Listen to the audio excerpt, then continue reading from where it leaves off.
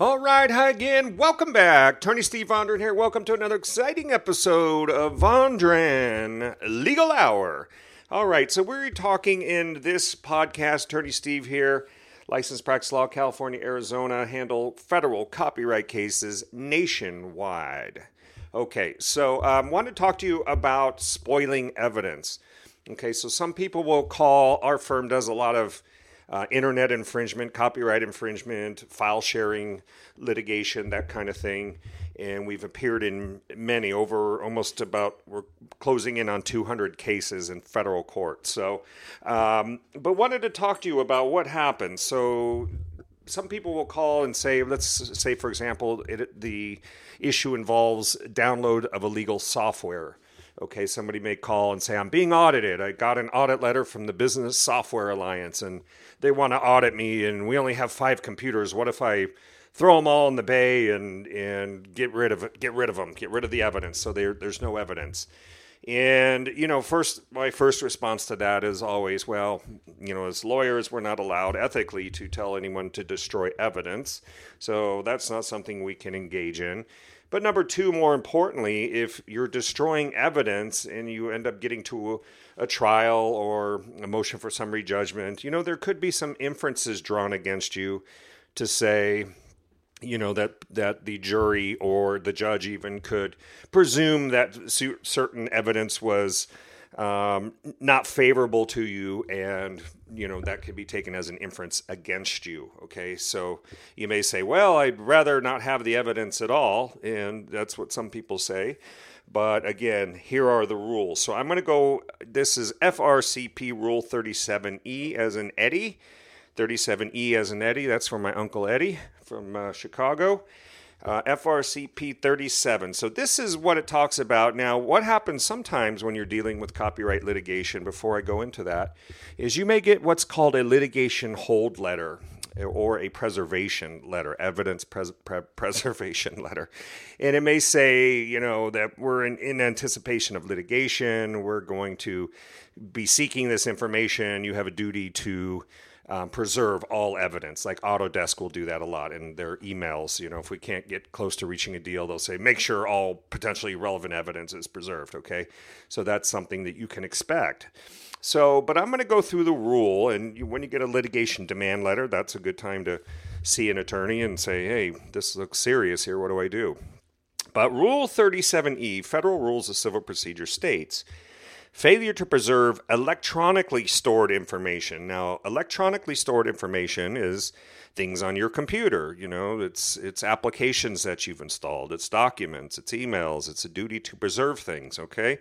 But failure to protect electronically stored information.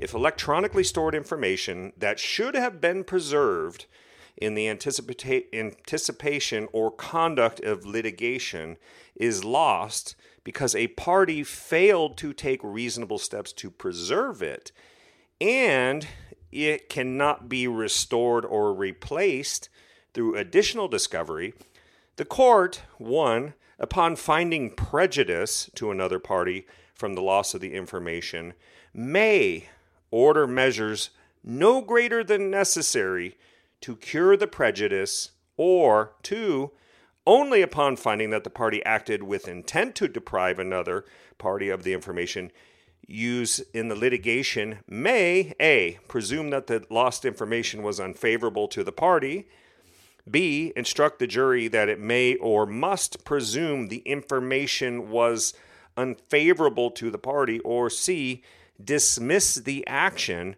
or enter a default judgment. So as a defendant in like a software litigation case, software audit, you say, well, my computer's all gone and I didn't settle up my infringement case, and now this could be presumed against you. It could be an inference read to the jury to say, hey, you can presume that this was unfavorable to the party. They're missing their evidence, even though perhaps getting a litigation hold letter, they're still missing the letter.